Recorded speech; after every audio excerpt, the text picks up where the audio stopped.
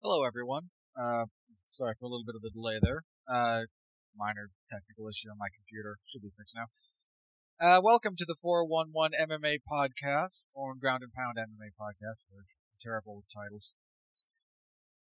Thank you very much for listening. It's always a pleasure to have the opportunity to share our thoughts with you, and that you take up of your personal time to listen to us blabber on and on about mixed martial arts and a few other loosely related topics on occasion. So, always much appreciated. Thank you. I'm Robert Winfrey. I am your host. I am not alone this week. Back with me after his weekend in Las Vegas for some AEW events and a few other things, but Jeff Harris is back with us. How you doing, Jeff? Hey, Robert. Did you miss me? Yeah, sure. Okay. Well, everybody, I'm not at Star Wars Galaxy's Edge this month, but I will collect every Boba Fett Funko Pop. In fact, I just have Boba Fett Gets His Prize, which is the little Funko Pop display with Boba Fett and Han Solo in the Carbonite, which I really like. I was able to get it on Amazon. Very reasonably priced. Have you heard of Funko Pops, Robert? I know you're probably not much of a collector, but do you know what these are? I am aware of their existence, yes. Okay. So, I'm not like a big Funko Pop collector. I just get the ones for the characters that I like, and I'm a huge fan of Boba Fett. So I didn't believe I'd ever be able to get this one because I had missed the original run. But they were being resold on Amazon because they're an Amazon exclusive set. So now I have, Boba Fett and the Slave One. I have Boba Fett with Han Solo and Carbonite. And I also have Boba Fett, firing his booster rockets, like on the Jabba skiff. So, that kind of thing. So I'm very happy with my growing collection of Boba Fett Funkos.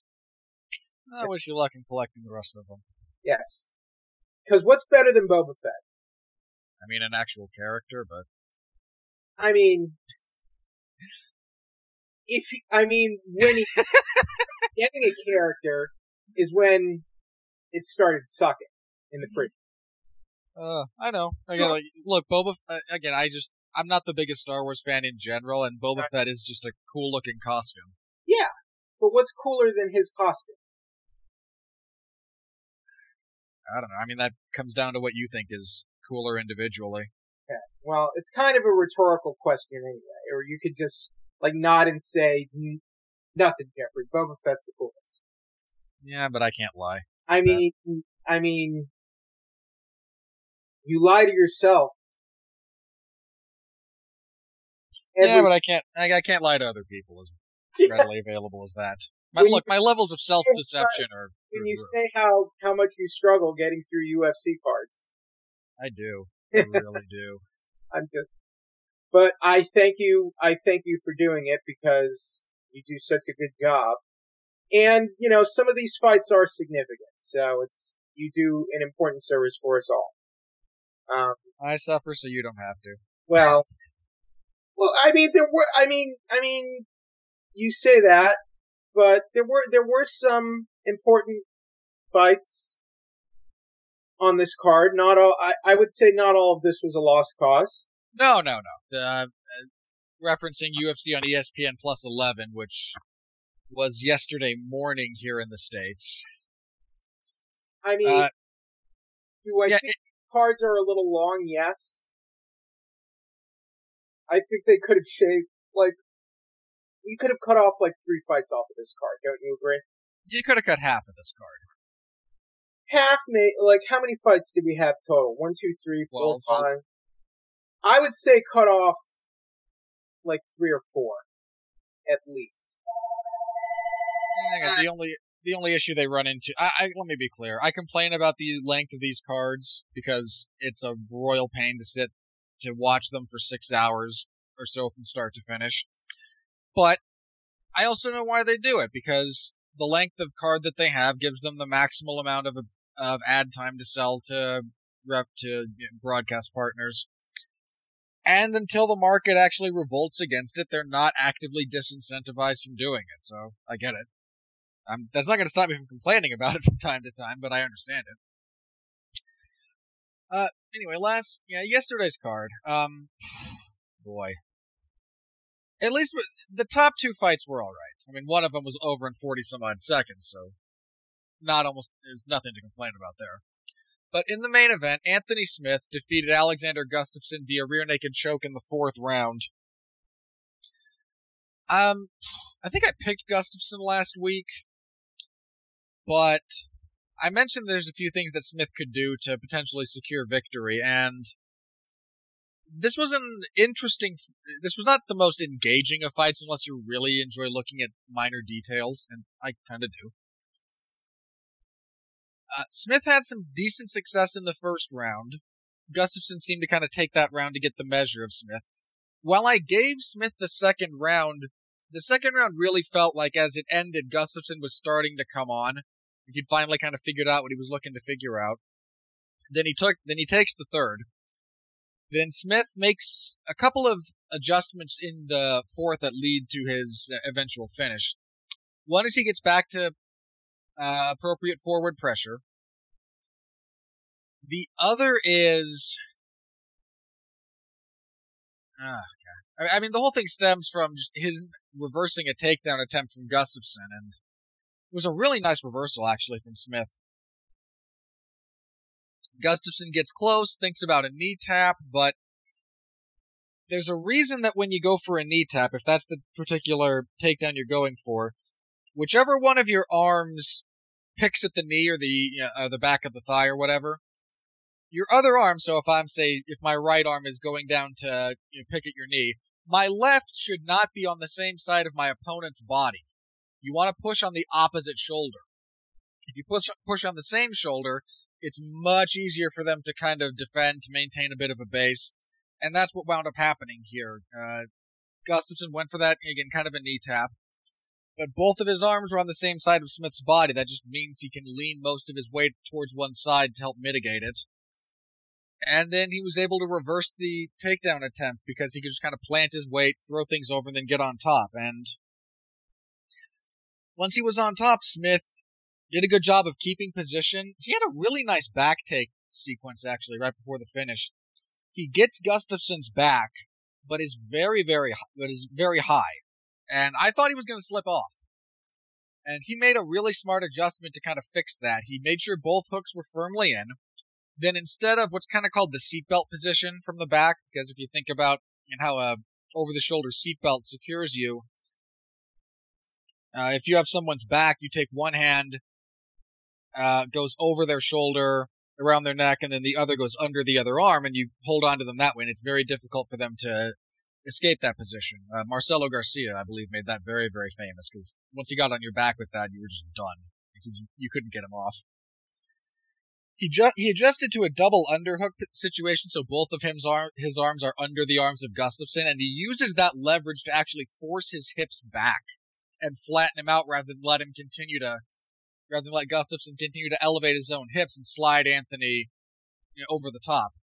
Again, a really subtle little adjustment there that basically was what made everything else work. Because if he gets tipped off, then he can't get the finish the way he does. He flattens him out, lands some shots, gets the choke. And that was all she wrote. Big win for Anthony Smith. The biggest of his career. Gustafsson, one of the best light heavyweights of the last, 8 years or so. Never was able to get over the hump. Dealt with a slew of injuries. Dealt with a couple of really, really close fights against the absolute best in the division. Beating him's a big deal, and Smith did it.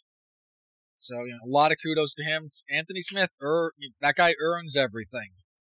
He has fought his way up to the position that he currently occupies, and kudos for that. Gustafsson seems to have retired after.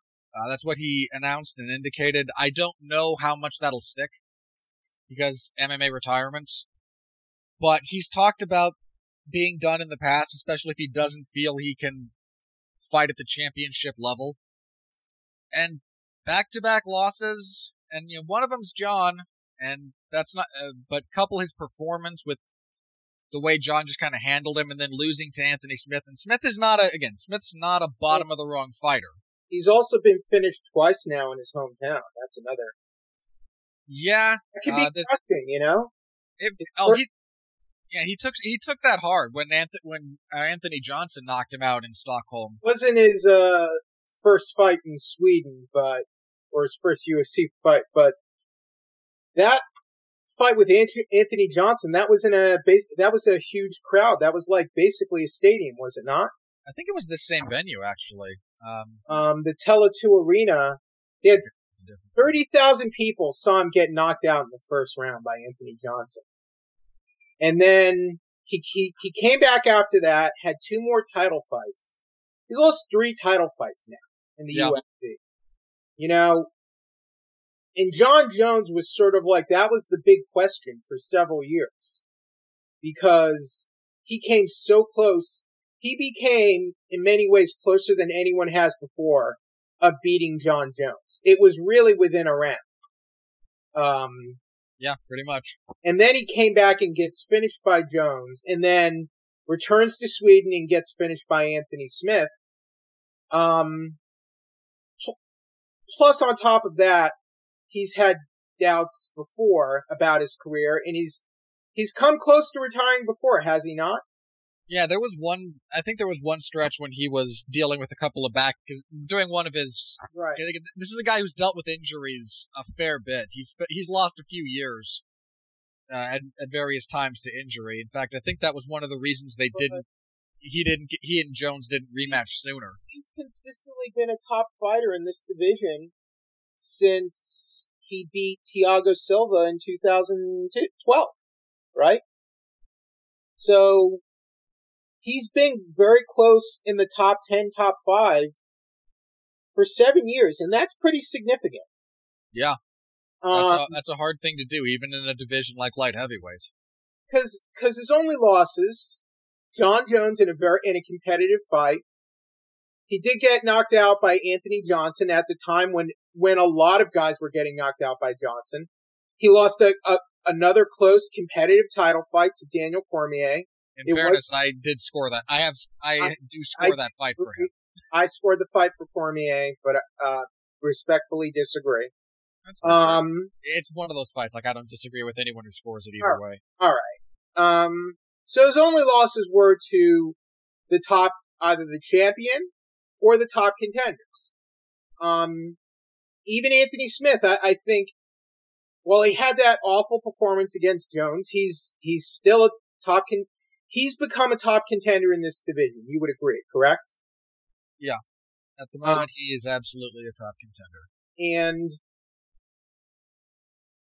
man, I think his ground game is just very underrated, Anthony Smith. Yeah, in a lot of respects, yeah. I mean, he joked about that after the fight. You know I'm a legit black belt, right? And I mean, he has the victories to back it up. Submitted Özdemir, a former title contender, and he's submitted a three-time title contender in Gustafsson. Those are 2 high-level submission victories. And back-to-back, not back-to-back fights, but back-to-back wins. And he has 12 submission wins overall. He only has two wins by decision. So more often than not, he is a finisher. Yeah. Well, he's a kill or be killed kind of fighter. I think even most of his losses are finishes. Except in the John Jones fight, which is why he's been beating himself up since that fight, because that was not a kill or be killed fight for him. And I think even you were surprised that he just didn't show up for that fight at all. Other than the fact that he took an illegal knee, and he went ahead and continued the fight anyway when Ariel Helwani has beat this drum that he should have taken the win off of that foul. Yeah, there were things that and bear in mind, again, I think he could fight John Jones, 20 times, and the result's not all that dissimilar each time, but there were things that I thought he was going to do or try to do that he didn't. And I need to rewatch the fight and see if there's something specific that John's doing that really shuts him down.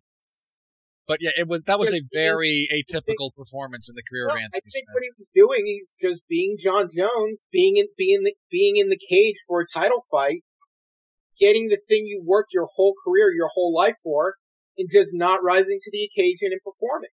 It's happened to plenty of fighters. It's happened to champions. It happens to champions too, Robert. Look at Tyron Woodley. Yep. Sometimes he just doesn't show up. Yeah, it absolutely happens to everybody at one point or another. Yeah. I can't think of a single fighter who over the course of their career showed up every single fight and then performed to the best of their abilities every time. It happens to everybody. I mean, Donald Cerrone, top fighter in 2 divisions, it's happened to him many times. Many times. Frequently in his title opportunities. Okay, I think the only 2 guys who I could think that, especially, even then, there might be a couple of, I think like Tony and Khabib are probably the only 2 guys who I could look at the majority of their career and go, no, they were there. What about Frankie Edgar, even in his losing efforts? I'd have to go back and rewatch some of those. There's a few fights in particular that I might. Maybe the second. I mean, I felt like even in the first fight without Aldo, he was very competitive in that fight. Yeah, the second one he just never got going. He never adjusted to Aldo. I think. But it wasn't like the Faber fight. He kind of coasted through. But he won. Yeah. Well, again, showing up doesn't necessarily mean losing. I mean, I felt like he was still there in that second Aldo fight, like Anthony Smith was not against John Jones. Yeah, I can see that. Just because John Jones just didn't do anything. He didn't really... Like, John did not do a lot in that fight, but there was almost no activity from Anthony Smith at all. He was deer in the headlights for that fight. Yeah, so... And I think that just happens.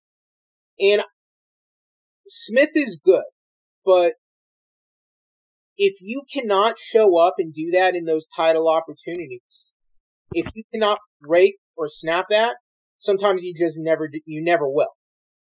And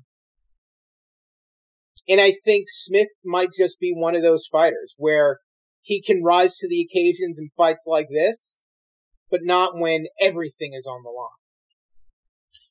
Yeah, well, he's likely to get back into the title scene, so we'll have more evidence later. Well, he really had nothing to lose in that John Jones fight, if you really look at it. No, he was the beneficiary of the division being weak.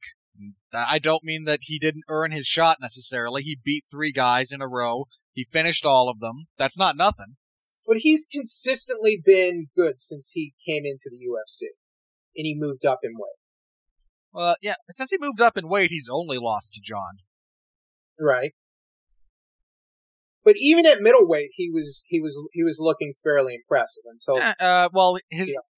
He's in the midst of his second UFC stint, and in that period, he's only got 3 losses. Right. He's only lost to Cesar Ferreira, Thiago Santos, and John Jones. And Santos is the next title contender. Yeah. So. I like Smith, but I mean, it's just, do you ever consider putting him in another title fight? I mean, it's light heavyweight, yeah. That I can easily see a situation where he gets back into the title scene. I feel like John would have to either lose the belt first or leave the division to justify it. I think you could sell a rematch. Again, not with any degree of excitement, but depending on who loses, who wins over the next few weeks, who gets injured, who fails a drug test kind of thing. I could see it. I wouldn't be looking forward to it. But this isn't meant as a slight against Smith, but I feel like the division would be in dire straits for that to happen. There's a few very key players who would have to be out of commission for one reason or another, yes. Or just a little bit more time passes and he gets another couple of wins. What do you think of a Jan Blachowicz fight for Smith next? Blachowicz Take just... some time off and maybe fight Blachowicz. Well, Smith said he broke his hand in this fight. I don't know if that's been confirmed or not. Has not been confirmed.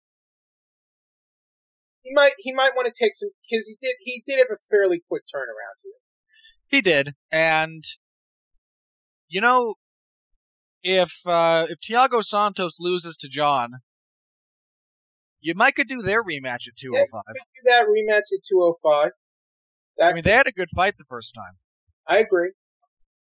So that's a thought. Yeah, you could do Blachowicz. Blachowicz is coming off of the loss to Santos. There's also Dominic Reyes, who... Reyes is out there. I mean, there's... Reyes has been looking good lately. Alexander Rakic, who we're going to talk about more in depth in a minute, who just shotgun Jimmy Manuwa in the face. Manuwa, man. That's four in a row for him now, but yeah. So, I mean... you could do, I mean, you might be killing off a contender for the immediate future, but you could do Johnny Walker and Anthony Smith. That would be an appropriate bit of crazy violence. It sounds like they want to be very slow and careful with Johnny Walker, so we'll see. Again, one of them would be, again, out of the picture for a while, so I don't imagine that will be next, but... I mean, Ilir Latifi is still hanging around. I don't think he's fought Latifi yet. No, well, Latifi was supposed to fight Oezdemir on this card and then pulled out with a back injury like the day before the event. And then there's Corey Anderson, who's constantly complaining. Yeah, he does talk a lot, but really, get some consistency, Corey, then we can talk. I mean, yes, he's on a winning streak, but his fights suck. So. I mean, yeah, you're winning, but no one wants to watch you fight, Corey. I mean, come on. But you could do a Corey Anderson Smith fight. That could make sense. Yeah, there's some options for him if he's gonna. And I feel like Anderson has no right to complain about getting matched up with Smith, because Smith fought for the title, beat Gustafsson, and is ranked above him. So what would Anderson have to complain about fighting a guy who's ranked above him, you know? I'm sure he'd find something. But you know what I'm talking about. I do. Again, there's a lot of options for him. Again, depending on how bad his injury is or is not. Yeah, I think he deserves some time off, but, you know, I'm not the matchmaker, not Dana White, not Smith. So. Yeah, again, it's up to him if he does want to take some time off and really recuperate. You know, again, there's stuff that, as long as he's not going to be like sitting out and hoping for a title shot, because I don't think that would happen. But if he's going to sit out and let a few other things shake out before deciding who he'd be interested in fighting next, I mean, that makes sense to me, too. And I want to give a little credit to Smith, because several years ago, I never saw him getting even this high up, you know? In a completed division. I mean, even in his Strikeforce days, when he was good, but nothing to write home about necessarily, it took him a while to really put everything together, but he has now, and again, only 3 losses in his current UFC run. He always came off like one of those journeyman Strikeforce fighters who was decent, you could book on a card, but was nothing spectacular. And while I wouldn't call him spectacular now, he's gotten pretty good. I mean, he's entered the elite level of competition consistently, so. Yeah. And then there's Luke Rockhold. He and Rockhold shared a lot of words recently. I know Rockhold has a different fight set up for his debut at light heavyweight, I think, but... Yeah, we gotta see how he does, but, If Rockhold wins his fight, and he very well could, Luke Rockhold's very good, yeah, you know, you could do Smith and Rockhold. I'd be down. Rockhold's fighting Blachowicz on International Fight Week, so okay. That's good. Yeah, if Smith wants another fight... again, around that range, you could give him the winner of that fight. Now, if we can go on a tangent a little bit, Robert, here's my issue with Rockhold. I love Rockhold, but has he waited too long to make a move up in weight? Because he's 30. He's not a young man anymore. He's 34. He is such a great athlete, and he is very skilled. So he might still have some time left and some years left in the sport, but I feel like if he was going to make this move, he probably should have made it like 2 or 3 years ago. Plus, he's had so many injuries, too. So there's a lot of wear and tear. Well, let's see. He's got 20 fights, and he's been fighting since 7, so 12 years. Yeah. Yeah, he's got another, I think, 3 or 4 in him when he's still kind of... that he can still operate near peak efficiency, but... He's also been sidelined a lot by injuries. Yeah. And he's, let's see, in the last 3 years, he's only fought 3 times. Yep. And he's lost 2 of those fights. Also true. Yeah, so, he's... he hasn't been very active. Let me put it like this. I don't think he waited too long, necessarily. He's only... I mean, again, 3 fights ago, he was the champion. He was the champion going into 199. I think if those 3 losses were in a more truncated time frame, then maybe. But as it stands, I understand his reasoning, and he's a big guy. I don't know if you've ever seen him in person, but it's a little bit surprising that he could make 185 as consistently as he did. He's a big guy. So, again, if you can know the future, did he wait too long? Yeah, probably. But operating with the knowledge at the time, I think he made the right decisions at the various points in time with all the information available to him. I don't know how successful I see him being at light heavyweight. I'll need to see him actually compete, but I do kind of favor him over Blachowicz. And again, it's not like light heavyweight is this deep shark tank of talent. It's a kiddie pool that a giant saltwater crocodile is hanging out in. If Rockhold is making this run and he manages to get past Blachowicz, that could be the fight to make, because there is some heat there. Yeah, they talked. Anthony Smith doesn't talk crap about almost anybody, and at one of the press conferences, he had some really harsh things to say about Rockhold. Well, Rockhold went in on him. Also, yeah. He challenged for the title. Yeah, so if Rockhold beats Blachowicz, yeah, I think you make that fight.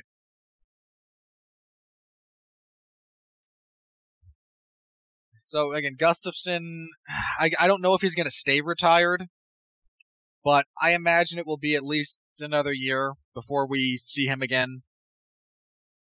Even if he does come back, because MMA retirements are about as valid as pro wrestling retirements. It'll be a while, and if he does in Bellator. I would be surprised if he fought in Bellator. I wouldn't. I don't think the UFC is going to let him go. Stranger things have happened. True.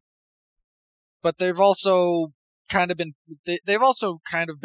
understandable. I wouldn't really understand them letting him out of his contract at the moment. But I also don't have all the information at hand, so who knows. If he does go to Bellator, he could become a double champion. Because I think he probably beats Ryan Bader. Hasn't he fought Bader? I'm going to look this up now.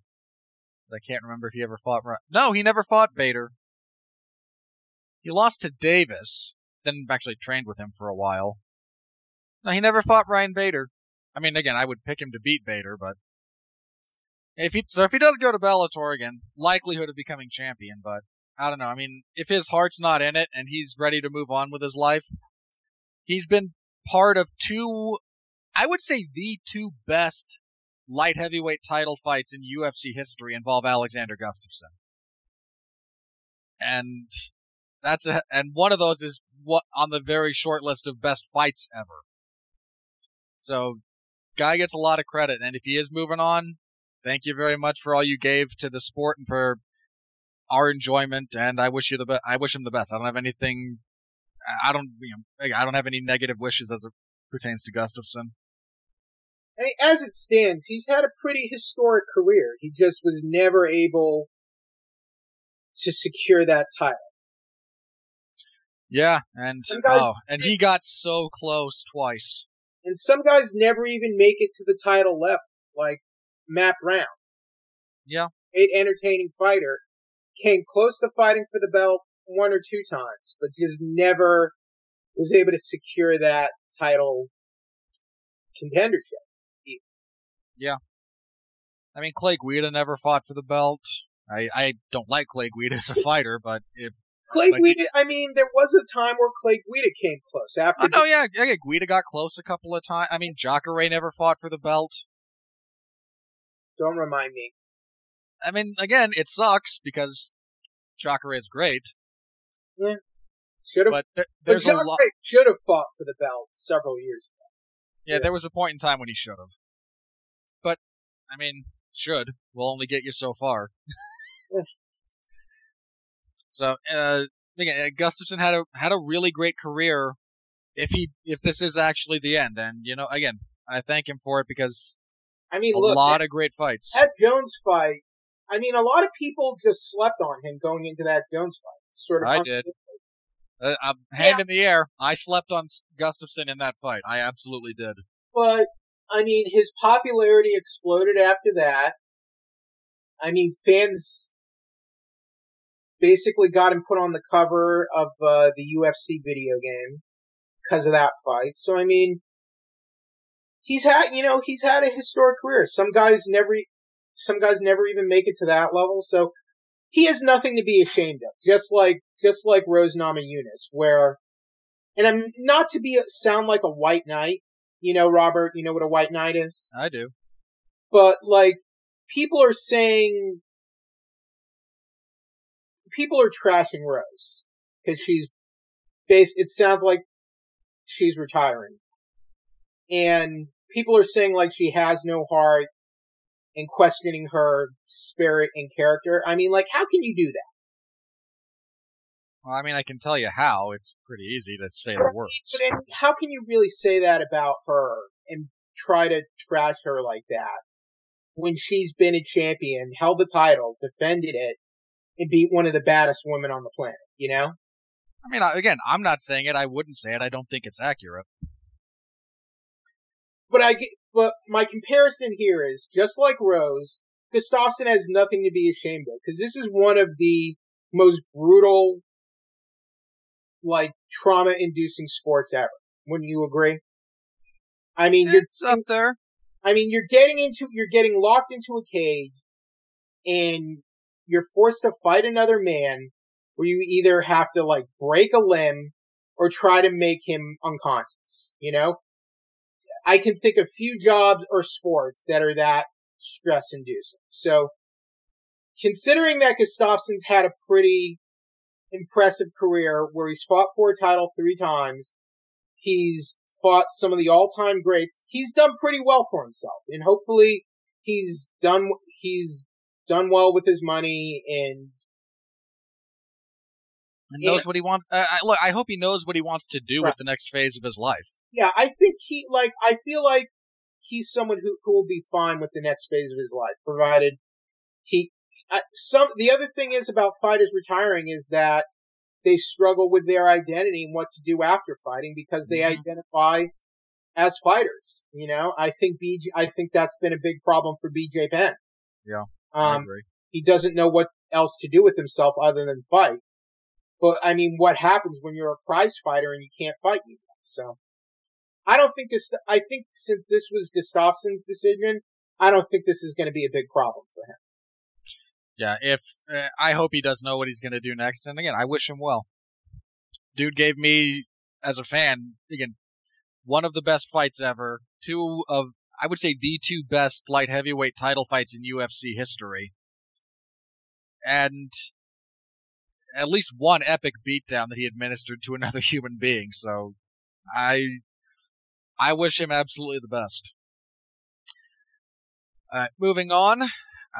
Alexander Rakic. I think this is the last one we're going to talk about in anything approaching depth, and then we'll probably just do quick hits for the rest of this card because it's just wasn't a very good card. I mean, again, there were some good moments, but on the whole, just Anyway, Alexander Rakic defeated Jimmy Manuwa via head kick knockout 47 seconds into the first round. Oh boy. Rakic is now on a 12-fight winning streak because he lost his professional debut and hasn't lost since. He's 4-0 in the UFC. He's finished his last 2. And this is a guy that we need to start taking seriously as a contender now in the division. Not in the immediate title vicinity, but as a ranked contender, yeah, Rakic is someone we need to put in that position now.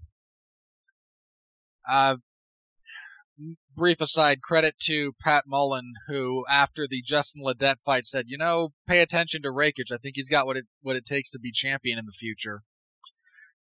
Rakic has a lot that's really, really good about his game. He's a big guy. He's rangy. He strikes well. He grapples well. He has a sub-minute knockout. He overcame adversity in Clark. He demonstrated intelligent game planning in Ledet when he out-grappled him and landed. That fight has one of the more ludicrous strike differentials you'll see if you look up the strike differential between Rakic and Ledet. This guy can fight pretty much anywhere and has a lot that's really good about his game.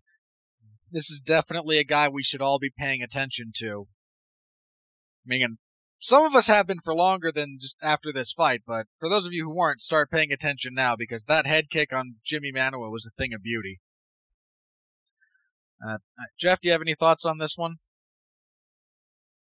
Poor Jimmy Manuwa, but man, yeah. Rakic is impressive, and I don't know if he'll make it to the title level, but he's looking really good right now, and he's under 30. And he's been looking great, which is something the light heavyweight division desperately needs right now. Yeah, he's only 27. I don't know. I mean, I don't know if this is an indictment on the rankings or division, but Manuwa is still ranked number 11. And that'll change Monday. Well, yeah, but he was still 0-3 going into this fight. Yeah, he probably shouldn't have been ranked number 11 in the division on a 3-fight losing streak. This arguably probably should put him in the top 15, this one. Yeah. If it doesn't, something's 11, really wrong. Maybe not 11, but definitely top 15, I think. It's good to just see some up-and-coming not new blood, but some newer blood rising up in this division, because the division really needs it right now.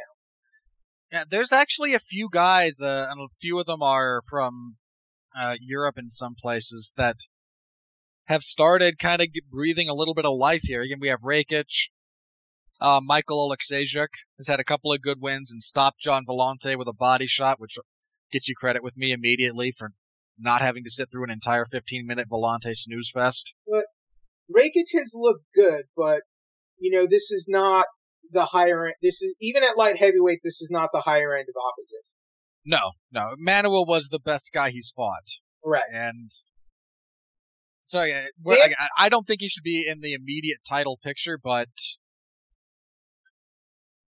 it's time to start giving him guys in or immediately around the top 10. If John Jones can keep it up and stay, if John Jones can stay on the straight and narrow, and if he is staying at light heavyweight, he's going to need new contenders, new guys to face.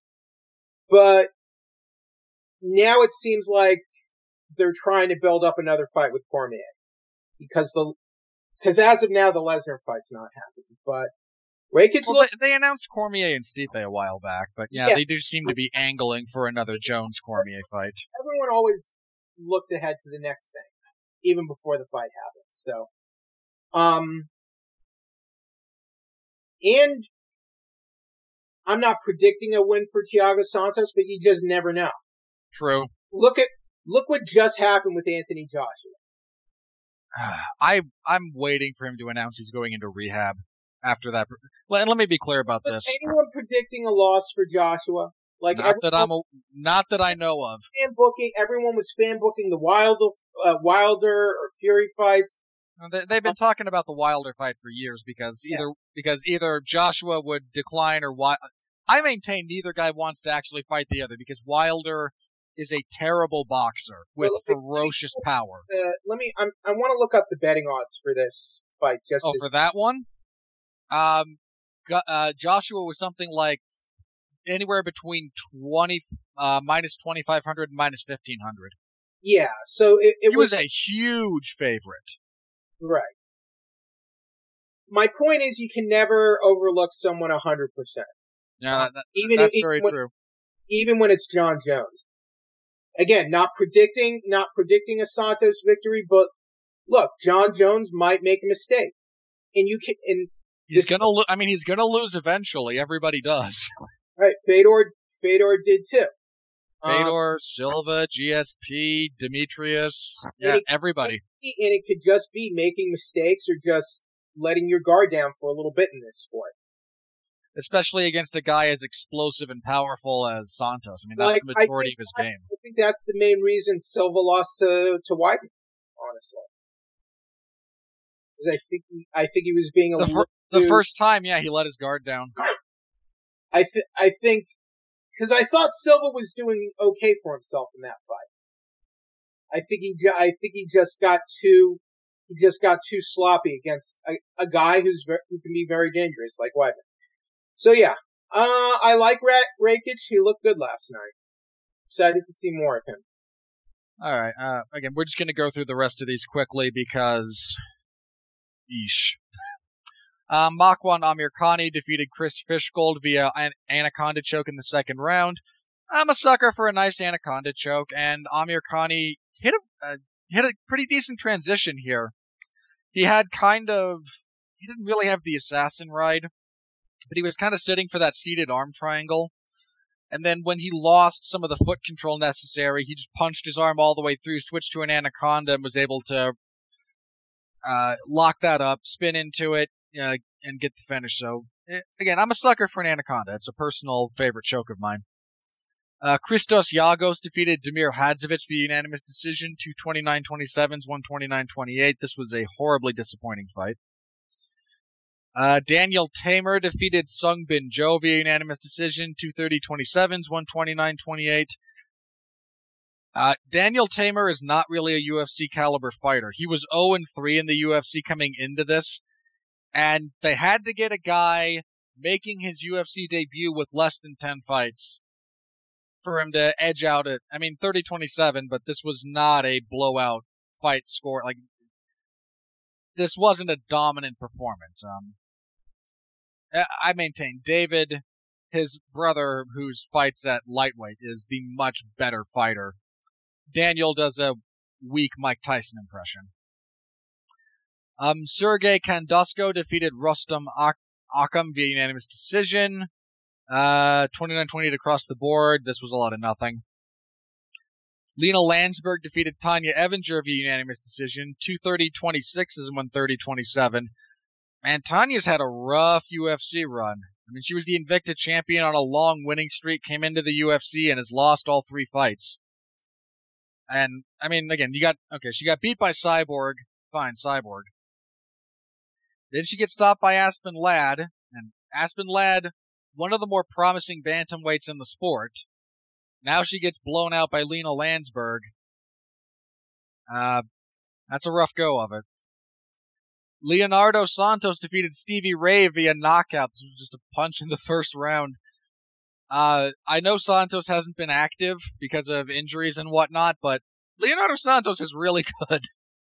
This was a really just kind of classic pullback counter right, perfectly aimed. Not exactly the same punch he caught Kevin Lee with. I think that was more of a hook, but similar-ish.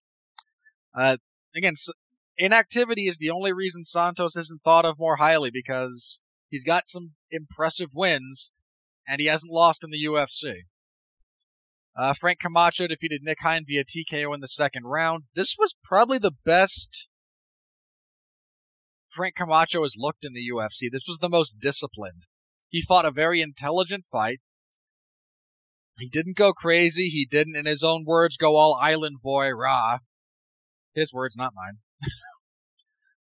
And So I liked it. He was landing some brutal body kicks that hurt Hein pretty badly as that fight was wearing on, that led directly into the finish. So good for Frank.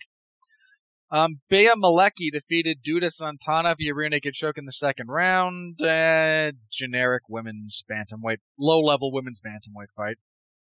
Devin Clark defeated Darko Stosic via unanimous decision, 29-28 across the board. This was utterly forgettable. Just low-level light heavyweights. And kicking everything off, Joel Alvarez defeated Danilo Beluardo via TKO in the second round. Alvarez overcame a pretty tough first round, I seem to recall. Got some really nice ground and pound working from the top that led into that finish, so good for him. All right, Jeff, there were fights there, and in fairness, not all of them were terrible, but what sticks out in your mind? What do you want to talk about? Amir Khani. Amir Khani, that was an impressive win. You would agree? And Amir Khani's a pretty underrated fighter. Yeah, remember when he had hype? And then it just fizzled because he didn't fight forever? Yeah, but he's surging now, so this was a good win. Now he's got back-to-back wins. Let's see. Leonardo Santos got a good win. He's an underrated fighter. He's been looking very good lately. Well, this was his first fight in at least a year. I mean, he's just been hampered by inactivity. True. He hasn't fought since, October 2006. Yeah, he was off for a while. Wow. But came back, looked good. That's about it. All right. Thanks to anyone who read this, read my report on this. I know I imagine there were only a few of you following along live. This thing started at 10 Eastern, AM Eastern, because it was prime time in Sweden. So, again, just the timing was a little bit wonky, especially if you weren't aware that it was going to start at a weird time. So if you missed any of this, feel free to read my full report. I have round-by-round coverage. And thank you for those of you that do. I know you can go a lot of places, a lot more high profile, and some of them that do better work than me, but you continue to support what I do, and God bless you for it. I thank you. All right. While I was dealing with that card, I occasionally, when it comes to dealing with these long fight cards, I will do the Bart Simpson thing. For those of you familiar with the classic Simpsons episode Camp Krusty, when Bart zones out a little bit and just kind of starts rocking in a corner going, Krusty is coming, Krusty is coming. I do that on occasion with some of these cards. They went easy on Krusty in that episode. I love that episode so much. Krusty deserved worse for what he did to those kids. I agree. But like the last, when Gagey and Barboza were fighting, I believe that was the main event, and just, there were stretches of that card, man, that were just dead. And it was horribly paced, and I just kind of sat here in front of my computer and I rocked with Gagey is coming, Gagey is coming. And because again, Justin Gagey is always worth watching. Occasionally over the last few cards, I've had to sit here and go, Cerrone and Tony, Cowboy and Ferguson are gonna fight. Cejudo and Moraes. I'm really jazzed for this one. Yeah, and UFC 238, this is a very, very good main card. I mean, even the heavyweight fight might not suck because... We haven't had a main card this stacked for a while. You have to be, I think, a hardcore fan to really appreciate all of this card. Unless you think Jessica is really just going to screw the pooch, but Valentina Shevchenko is very good, so at least we get to see her. I mean, look, that fight, I expect a relatively uneventful decision that goes Shevchenko's way as Jessica I closes her eyes, squares up, walks forward, and gets punched in the face repeatedly. But I mean, good to I, because she moved down to flyweight, and look, arguably she's earned her shot. I mean, the division sucks, but yes, she has absolutely earned it. That sounds like a really backhanded compliment. Let me rephrase it just a little bit. There are some divisions that are just... This woman has grinded for years. I mean, she's helped carry the banner of women's MMA before it became popular, before it even became valid. I mean, you know, he's the top for women's MMA. And again, let me be clear: some divisions suck, and that's not any individual's fault. And if you capitalize on the fact that you're in a weak division, go for it. Like, I'm not blaming anybody. She's won her last 3 fights, I think. Yeah. And again, is the division good? No, but hey, she won 3 in a row. You know what? I mean, in a weak division, I think it's a better division than featherweight, honestly. Well, women's featherweight isn't a division. I mean, we all know this. It's not a division. But I mean, this main card is about as good. It's not. There's nothing here to draw in, a lot of the casual audience, but it's a great card for anyone that pays attention. I wanted to see Marlon Moraes fight for the title, so this is huge. Almost as long as I have. I feel like Moraes is another guy like Jacare who should have gotten a shot a long time ago. Well, not a long time ago in the case of Moraes, but before this point, yes. I think he should have gotten it after the Rivera one, honestly. Yeah, I can see. Yeah, because that's when they went with the Cody rematch, right? Right. Yeah. So yeah, after that he should have. So 1 fight removed from when he should have fought for the belt. But yeah, your main event is UFC flyweight. He's been on our radar really since the WSOF days, and since he beat Torres and Tyson Nam. And man, there was a time where I thought he was never going to leave World Series of Fighting, and he finally got to the UFC. But you cannot deny that he is the top contender for this title. Oh no, I love Marlon Moraes. Now that Shaw's out of the picture, you can make an argument that he's the top bantamweight in the world right now. I think he is. I would rather he was fighting another bantamweight for the belt instead of Cejudo, but you can make an argument that Cejudo has earned this shot, Robert. I'd accept the argument if Dillashaw was still the champion. He beat the man who was at the time the active defending champion. So I know, and if TJ were still the champion, I wouldn't like it, but I can understand elements of the logic. If the belt's vacant, this is the best case scenario in my mind. Because the guy who should be fighting for the belt is fighting for the belt, and if Dillashaw was still champion, that would not be happening. No, but again, if Dillashaw were still champion, I'd also be saying, don't give Henry Cejudo a shot. It should be Marlon and Dillashaw. Exactly. So, this is the best case scenario. And honestly, Dillashaw being a blithering idiot was the best thing to ever happen to this division. Because now, getting the title fight we should be getting.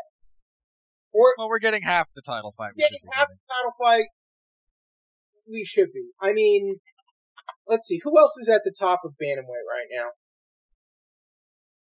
No one that Moraes hasn't already beaten, I think, which is the sad thing. In all seriousness, look, when is Cruz gonna like? No. Take Cruz. Look, take Cruz out of the equation. He shouldn't be fighting for the belt right away, even if he does come back. Yeah. I mean, other guys have either lost to Moraes or they're not quite there yet, like Pedro Munoz, right? Yeah. So Garbrandt's had those. He's on back-to-back knockout losses. Yeah. Three knockout losses in a row. Yeah. So this is really, I think, the best thing you can do for the division right now. I mean, if you wanted to keep it within the division, this would be a rematch probably between Moraes and Sterling.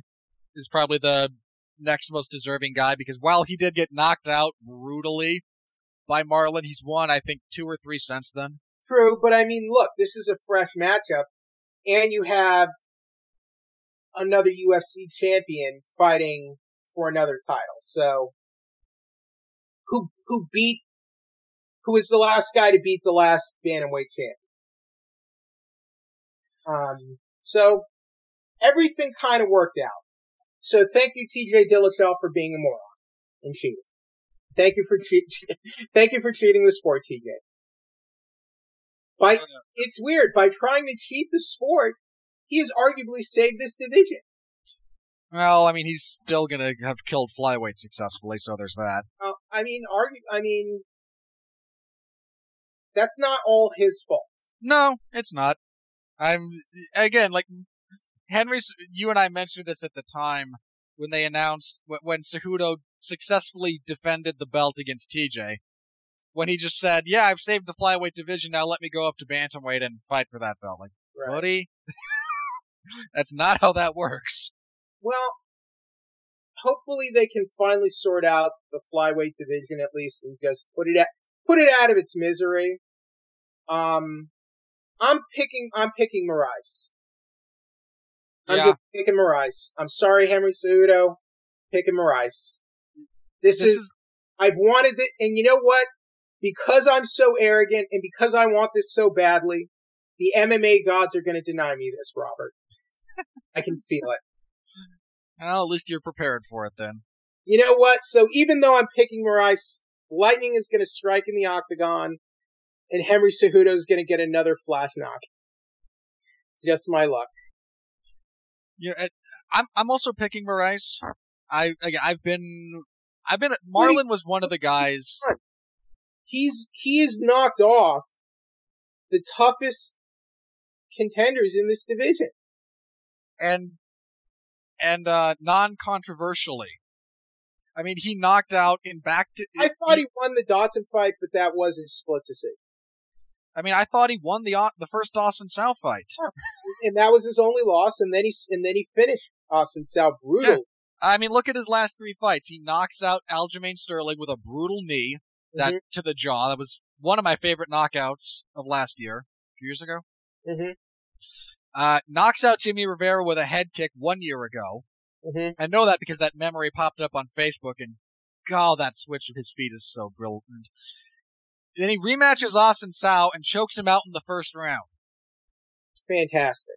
I mean, Austin Sow hadn't been finished, I think, since the Faber fight up at featherweight years ago in WEC.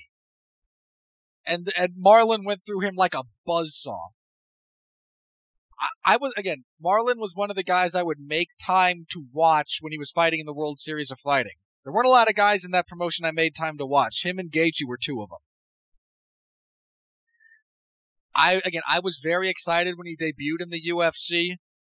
I'm glad he's found his footing. I'm picking him to win.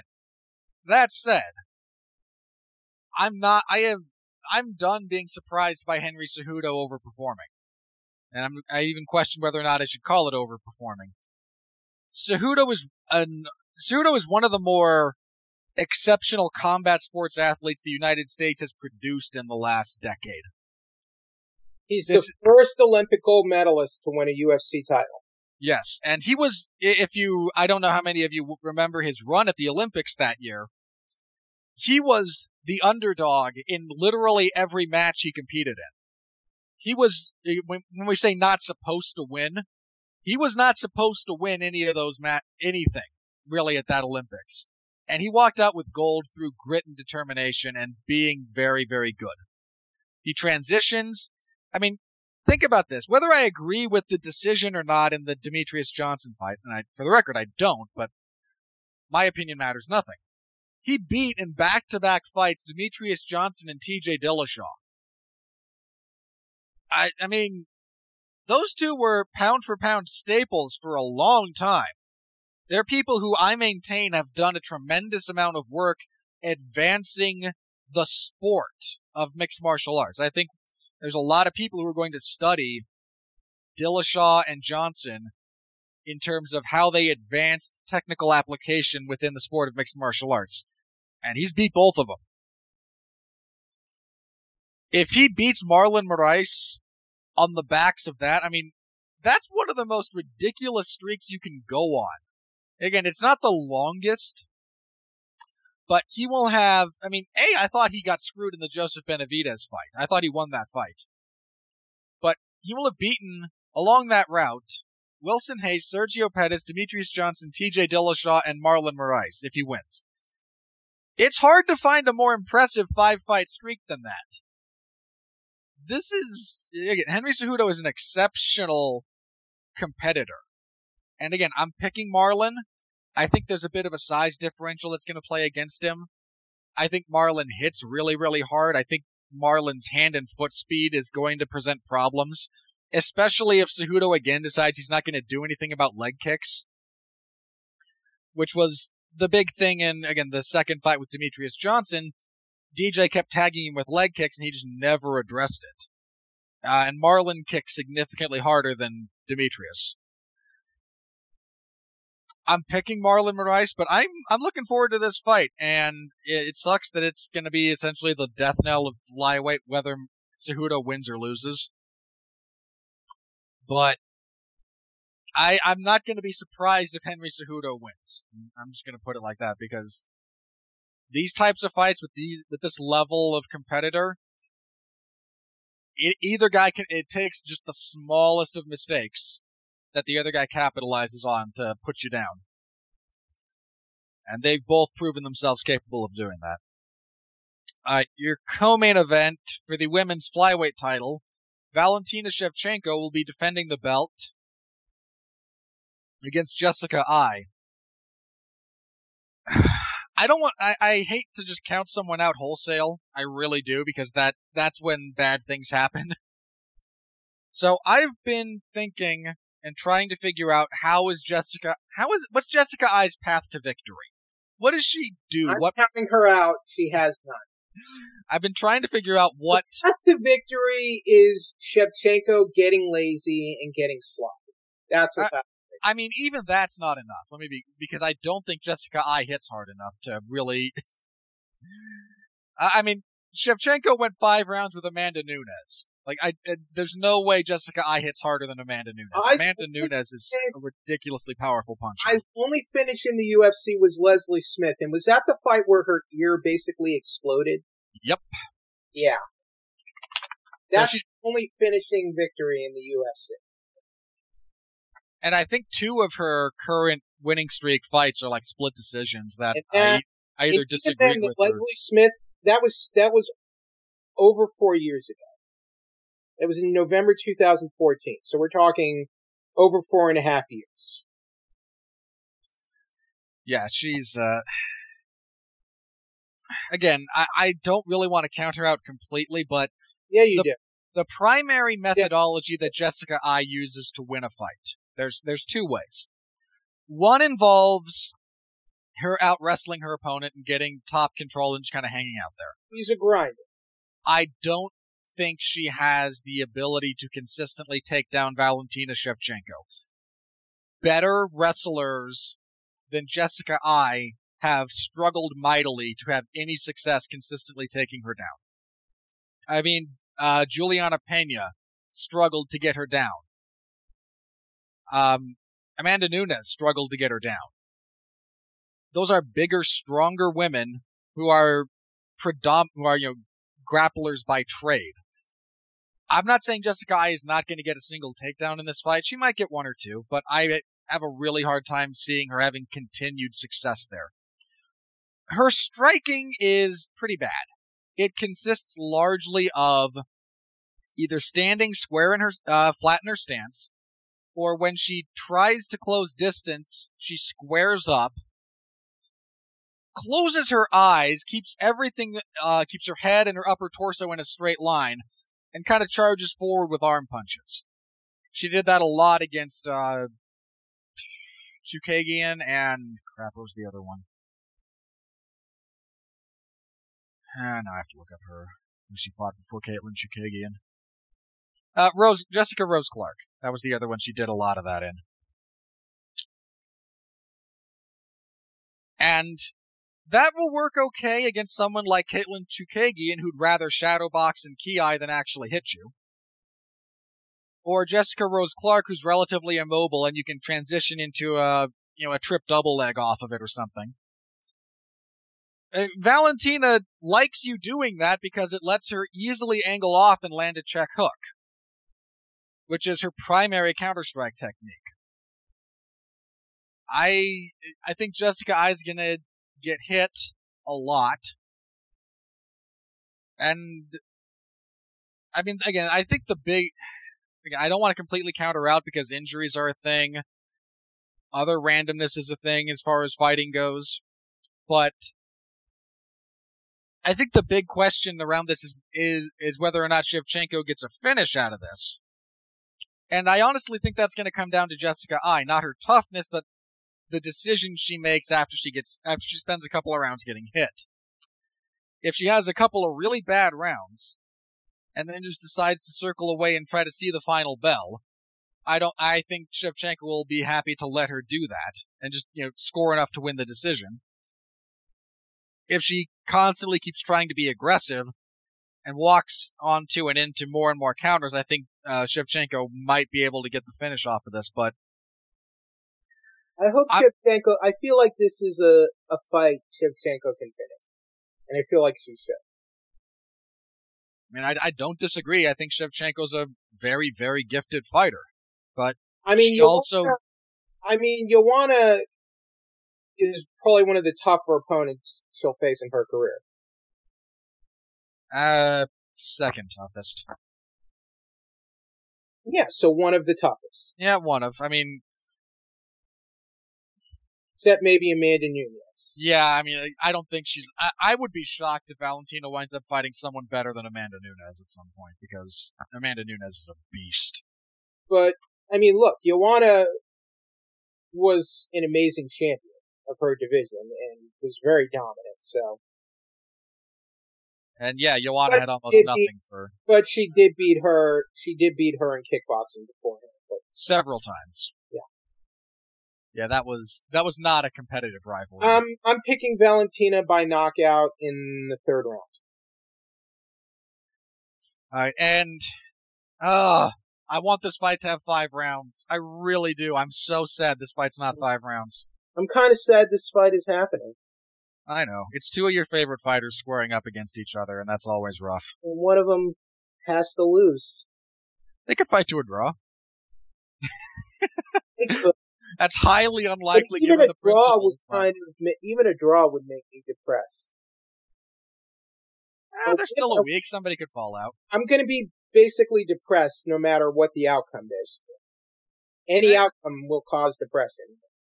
Yeah, whether they actually fight or whether or not one of them gets injured or fails a drug test or something before the fight, yeah. Next up, again, we have Tony Ferguson versus Donald Cerrone, and again, I want 5 rounds of this insanity. I want a title to be. I want a title to be on the line. Strip Khabib. Make this make this 3 title fights. I mean, if you were to strip Khabib, you just have to promote Poirier, and then you'd make this an interim title fight. No, keep Poirier as the interim title and make this for the actual title. Or you could make this for the other interim title, and then the 2 interims will finally. No. Look, Poirier's not gonna. Look, Ferguson should be fighting for the legitimate title. Yeah. Understandably. I don't disagree. I wish he were, but again, it's unfortunate that he's not. He should have. He should have fought for the title a while ago. He's had that kind of run. Like, it's unfortunate that injuries and other issues have just well, okay, I'm going to say other issues. Let me be clear. Those aren't all his. Again, he's had injuries that have derailed things. He's had his own mental health issues. With fighters, attacking buses. And yeah, then there was all that shenanigans with Conor. Shenanigans with the matchmaking. Yeah. It sucks for Tony. It really does. Now look, Tony also deserves some of the blame in wearing sunglasses inside. Yeah, he's been injured. He's injured himself. He tripped like tripping over equipment. Like, I've tripped over things and I haven't torn a ligament. I mean, come on. And I'm about as clumsy as anyone out there. He deserves some of the blame for that. But I don't know what. But here's my big thing. I'm concerned about his personal life and if he's really ready to get back in. That's my main concern for this, more than anything. I imagine he's going to be asked about it in the lead up to the fight, so we'll get more of his perspective over the next week. Because, I mean, I'll tell you, in the lead up to the rematch between Gustafsson and John Jones, Gustafsson sounded like he already lost before that fight. His demeanor, and sometimes it's not always accurate, but I just thought going in, his demeanor, it sounded like he didn't even want to be in that fight and want to be fighting John Jones. So hopefully he's okay, and hopefully he's ready to go, because if you're not ready against Donald Cerrone, he will take your head off. Very true. I love this fight so much. I'm picking Ferguson. Yeah. Put everything aside, Ferguson is the most dangerous lightweight on the planet, and I believe he is the best lightweight in the world. He's probably among the most violent, the 2 or 3 most violent lightweights in the world. And yeah, I can't tell you how pissed I have been over the few years that we haven't gotten him and Khabib, because I want that fight more than anything in MMA. I want those two to fight. I also want Cerrone versus Gaethje, but for other reasons. Now we have this thing with Poirier where Poirier has to get the fight next, and unless he gets injured. And then Khabib won't be able to fight again until November. No, he's fighting before that. What, September maybe? Hang on, let me look up my list. Because they're primarily in talks with him to main event that card in Abu Dhabi, which is September 7th, so 242. I believe is kind of the date they're looking at for his return. So he and Poirier would again. I think that's where they have that penciled in. They're still negotiating it, and they haven't announced anything officially, but I believe that's what everyone in talks has mentioned is the direction things are headed, so.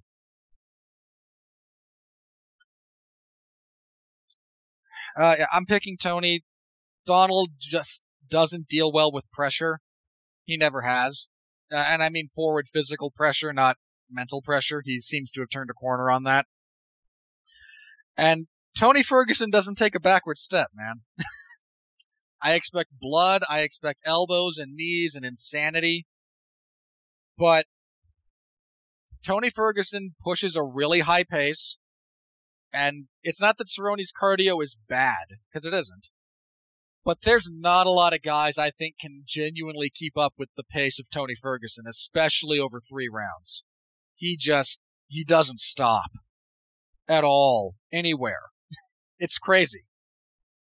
His cardio is crazy. Look at the pace he keeps consistently for 5 rounds against Rafael dos Anjos in Mexico City. And then look up the elevation of Mexico City. It's crazy that he was able to do that. I've got Tony here. I hope this fight holds together because sweet, sweet Tony Ferguson and Donald Cerrone violence. And let me also be clear, if Tony wins, he better not sign anything that's not a title fight. And the UFC shouldn't offer him anything that isn't a title fight after this. It's ridiculous that he hasn't fought for the belt yet. And again, some of that's circumstance, some of that's on him, some of that's on the cash grabs at various times. I get it. Just because I get it doesn't mean it's not ridiculous. There's plenty of things in life that are ridiculous, that are still the things they are. That doesn't change the nature of reality.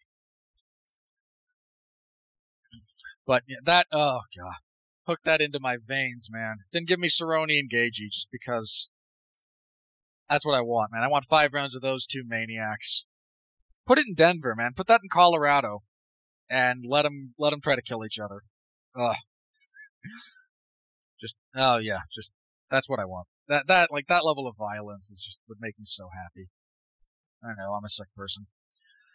Next up, speaking of violence, the Siberian gangster Peter Yan is fighting Jimmy Rivera. I like this fight.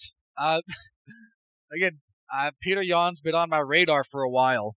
A few of his ACB fights kind of turned me on to him, especially the split decision loss to Magomed Magomedov that I think he won.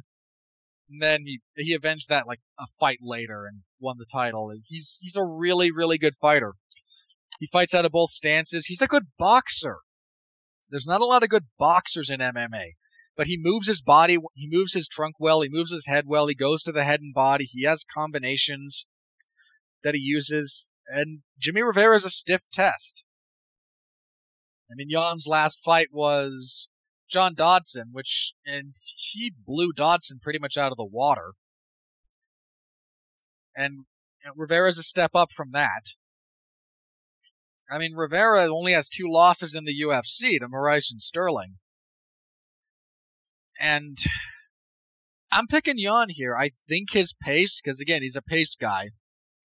His combination work, I think he's going to give Jimmy problems. Jimmy's going to have moments of success, but unless he's really able to find an exploitable hole in, say, Jan's wrestling, and is able to find some kind of top position that he's able to exploit, I see him struggling a lot here, barring because Jimmy hits hard, so it's not like he can't catch him. But Jan is a much more technically proficient striker, and I think Peter Yan wins here. Even he's already had his coming out party, as far as I'm concerned, in the UFC. But this might open up a few more eyes and continue his ascent through the ranks. So I'm looking forward to this one. There's only one fight on the main card I'm not looking forward to, and that's coming up next. So.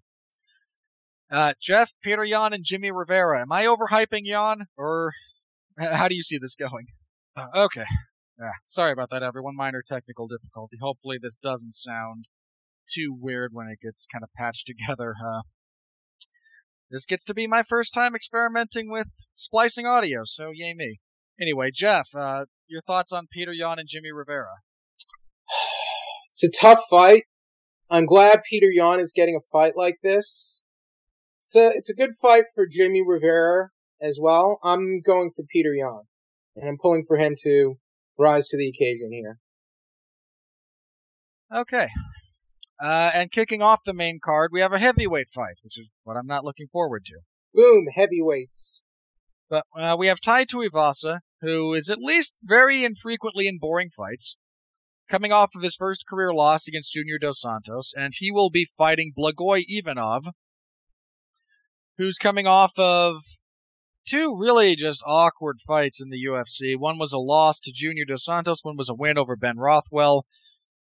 This is a relatively safe fight for Tuivasa as far as rebounds go, because Ivanov's unlikely to really cause any damage.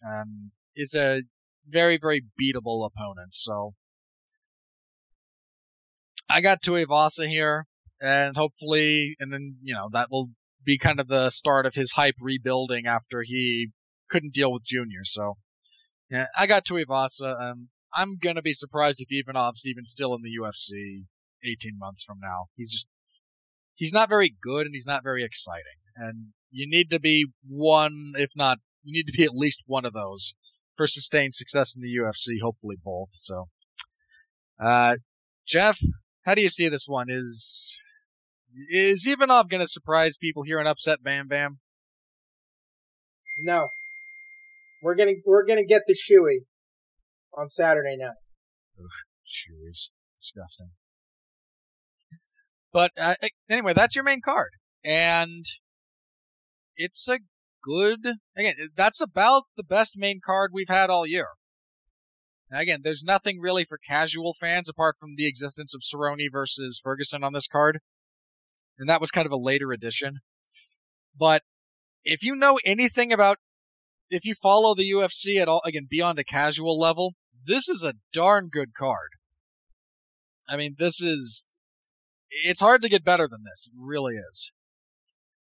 As for the prelims, these aren't bad either. Okay. They get worse as time goes on, but there's a relevant strawweight fight between Tatiana Suarez and Nina Ansaroff. The winner here is probably in the title picture. Suarez is, I believe, undefeated. Yeah, she's 7-0. She's finished 3 of her 4 UFC wins. She bludgeoned Carla Esparza in her last fight. And Ansaroff is on a career best run, I think. She's won 4 in a row. She last beat Claudia Gadelha, which may not mean what it used to, but still means something. And both have interesting styles that match up with our new champion, Jessica Andrade. So it's, again, this is a relevant fight. I think Suarez probably takes it, just her wrestling is so good. And you need to have something that'll really kind of dissuade her from that, and I don't think Ansaroff does. Aljamain Sterling fights Pedro Munoz. Munoz coming off of, that big win over Cody Garbrandt. I mean, Munoz only has, 2 losses in the UFC? Yeah, 2. He had one no contest after he failed a drug test, but yeah, he had lost a split decision to Jimmy Rivera and a split decision to John Dodson. Munoz is pretty good. And Sterling is surging since the loss to Moraes. He's won 3 in a row over Brett Johns, Cody Stamann, and Jimmy Rivera. So the winner is, again, relatively close to the title picture, assuming we gain any clarity at bantamweight over the course of this night and then the coming weeks. I'm going to pick Sterling. I don't know how successful Munoz is going to be at closing distance on him. And Munoz has a bad habit of jumping for guillotines, and Sterling's probably the better grappler all around. At women's strawweight, Karolina Kowalkiewicz will fight Alexa Grasso. Grasso is 2-2 in the UFC. She's coming off of a loss to Suarez. Whereas Kowalkiewicz was last seen losing to Michelle Watterson. This isn't necessarily sink or swim for Grasso, but she's kind of reaching that point where she's got to win these bigger fights. And, I mean, she's still young. She's still talented in a lot of respects, and she's only 25. Jeez. But I think she can win this fight. I mean, Karolina's not a gimme by any stretch of the imagination, but the way they match up, I can see Grasso taking this. At featherweight, Ricardo Lamas and Calvin Kattar. Wow. That's a pretty good fight.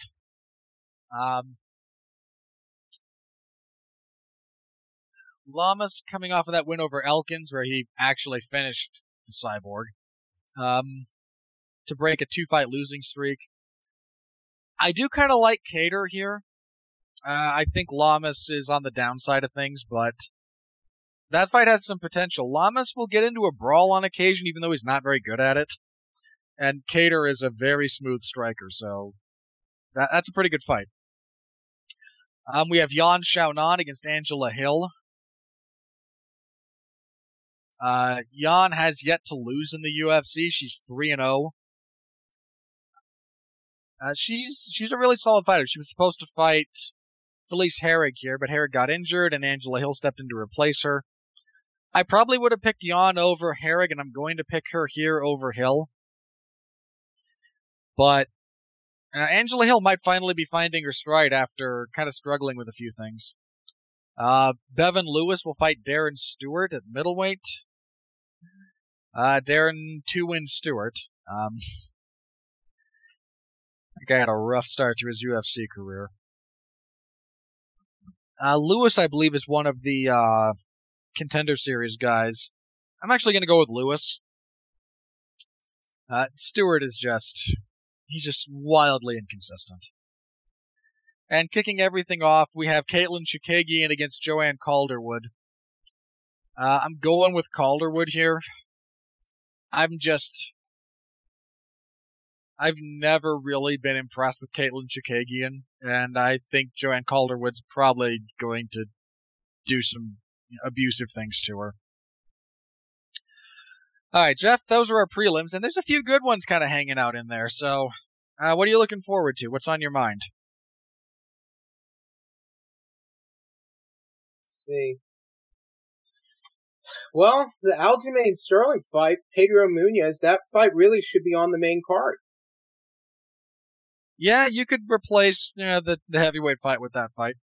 I mean, do we really need a heavyweight fight on the main card, Robert? I don't think we need a heavyweight division. That's very good. Kowalkiewicz versus Grasso is a good fight, don't you think? Yeah. Maybe not an outstanding fight, but I'm looking forward to it. It's a good prelim fight, and I don't mean that disparagingly. think Lamas versus Qatar is okay. Even though Lamas hasn't been spectacular lately. I mean, he's a tough veteran. And Qatar could be an interesting prospect, so we'll see.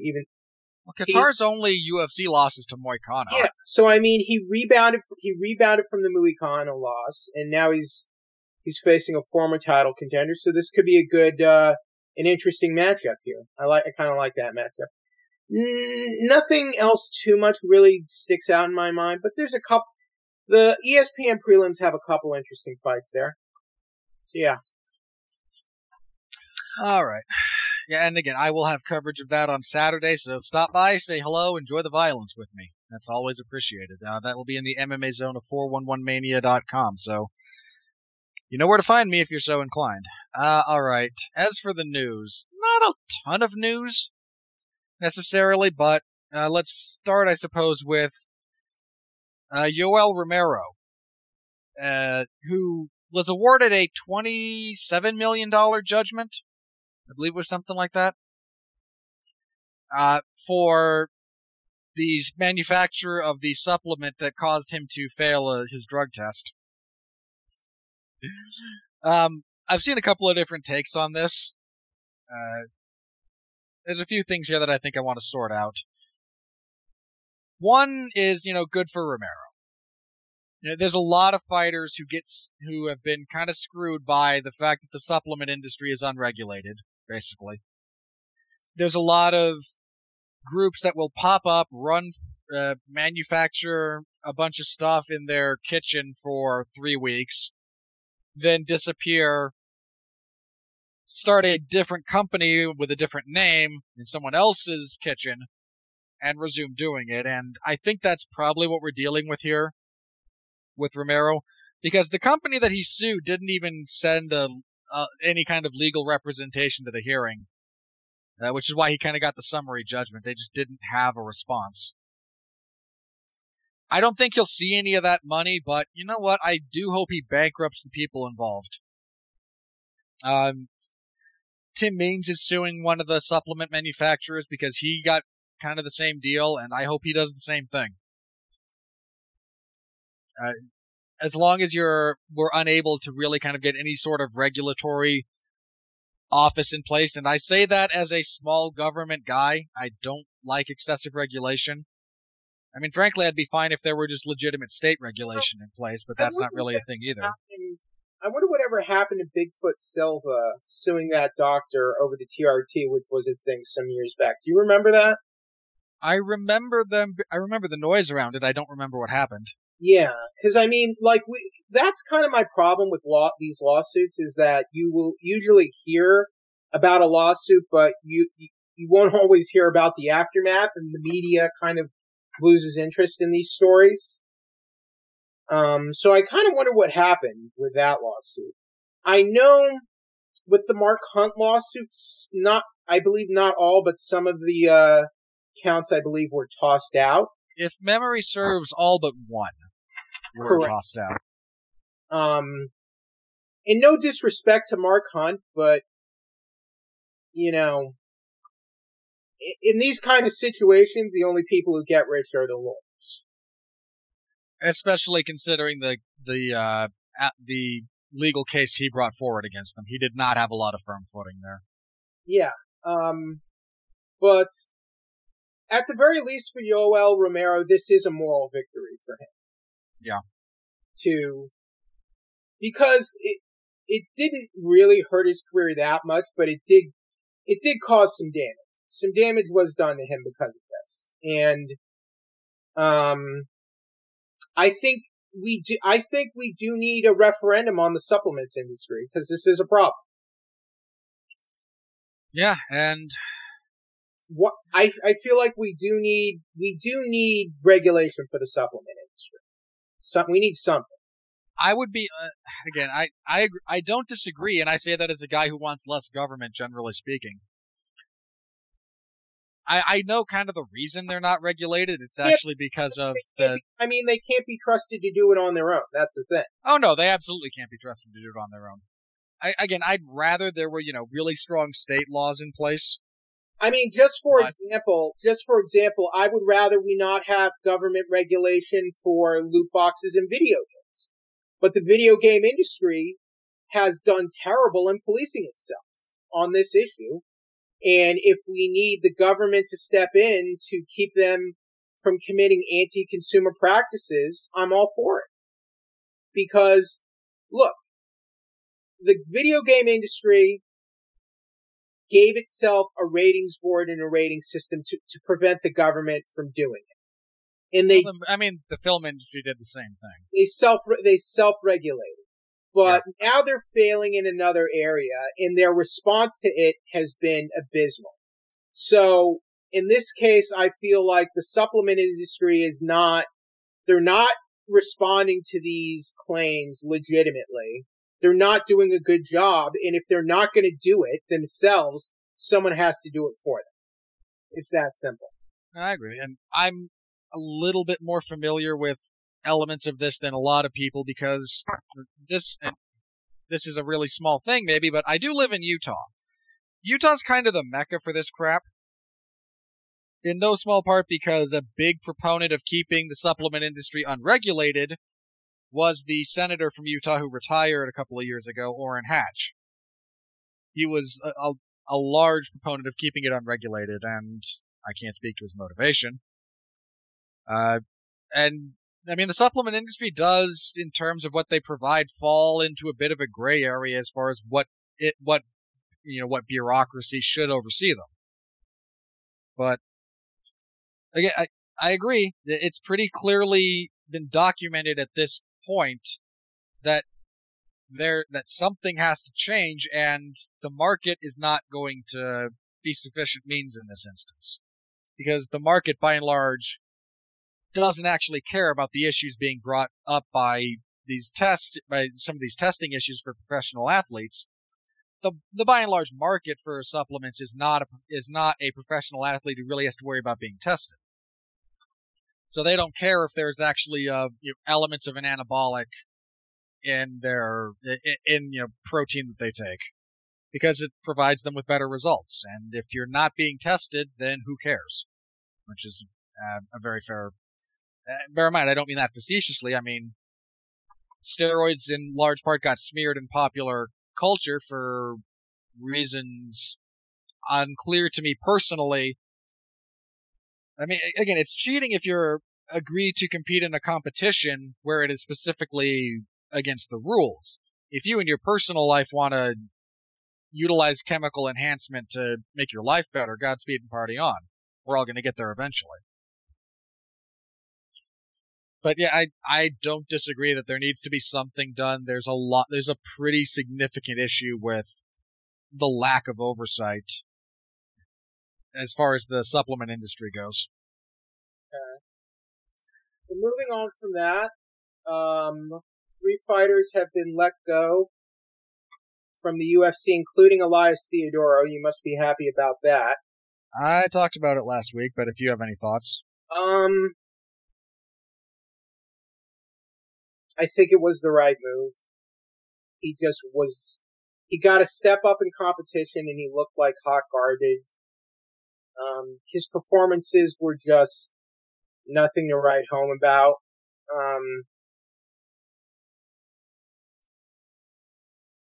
I think he earned his spot in the UFC for a while, but he just wasn't, more and more, he just wasn't looking like a UFC caliber fighter. Am I being unfair? A little, but not really. I mean, I said it last week, so. I said it last week. He'd been in the UFC for 7 years, I think. Yeah. I feel like he hit his ceiling, Yeah. And his ceiling was uninteresting to the public and not really capable of being in the top 10 of the division. And the UFC seems to have arrived at the conclusion that it's time to cut bait with this guy. We know who he is as a fighter at this point. I mean, you can have rough growing pains in the UFC. Plenty of fighters have. But after as long as he's been in the UFC, 11 fights. He was 8-3, I believe. Yeah. Over 7 years. And he's now had over 20 fights professionally. by that point, when you're a fighter, you kind of are who you are. There are exceptions, but generally speaking, the cement is settled at that point. I'm sad to see Wilson Hayes go, because he was a good fighter. A lot of good flyweights there have been letting go of. Yeah, the whole flyweight situation is sad to me. So you were right about Nick Hine. He did retire today. So, sorry, Nick Hine. Sad to see you go. Kind of odd to see him retire after that fight. I wonder what precipitated that. I mean, he had some decent fights in the UFC. He wasn't a guy whose name I saw on a card and went, ugh.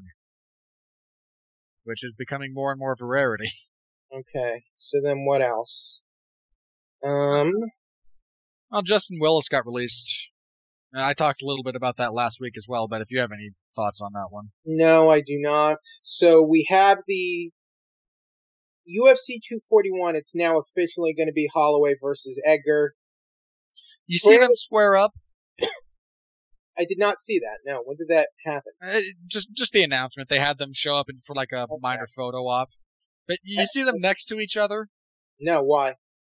Max Holloway is significantly larger than Frankie Edgar. Max Holloway, I mean, let's be fair, Robert. Edgar was smaller than most of the opponents he beat throughout his career. I know, but I knew... Including Gray Maynard. Let me put it like this. I knew Max was bigger. Yeah. But the height disparity was a little bit surprising to me when they actually stood next to each other. He's a big featherweight, and he always has been. And Frankie could make bantamweight if he really wanted to. My issue there, I just hope the fight stays together this time. And now that considering Volkanovski was as sick as he was, it kind of makes more sense to make that fight. Even though Volkanovski was the fight I wanted. He was like... he's the most deserving contender. His leg was almost amputated after his last fight. That's how bad it was. Did you cover this Alex Oliveira thing yet? Not yet. There's some allegations there. Was he arrested? I don't know if he was arrested. Given his ex-wife told the police he was under the influence of alcohol, insisted on riding a motorcycle while carrying his 5-month-old son. This is according to MMA Fighting. Was that month or year? It says 5-month-old son. Oh, God. When his ex-wife attempted to stop him from doing it, Oliveira allegedly hit her and drove away with the child. His son was left with Oliveira's sister sometime later.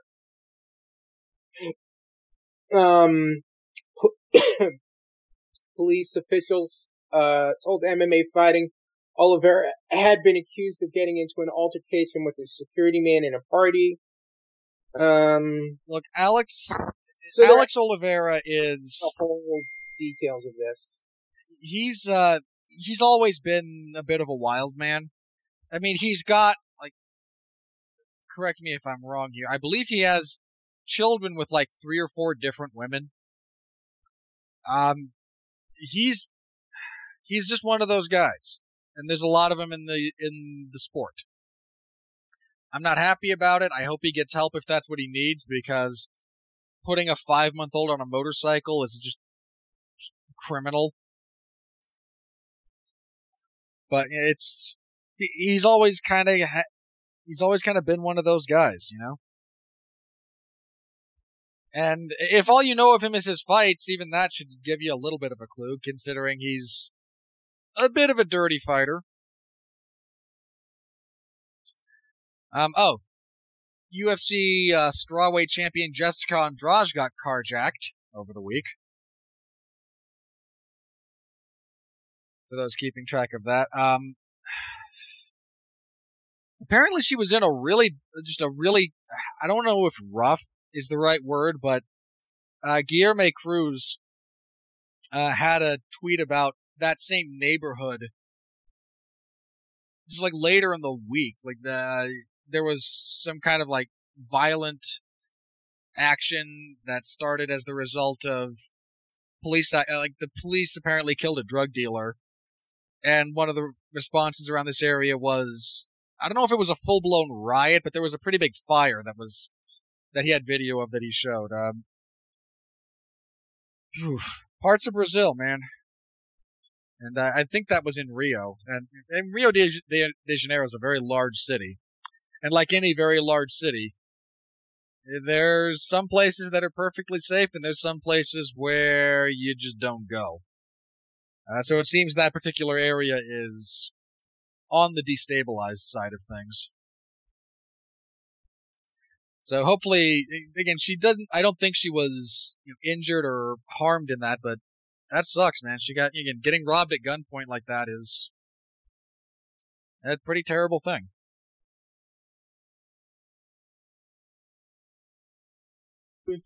It's still a developing story. I don't really want to comment too heavily on that until we know more.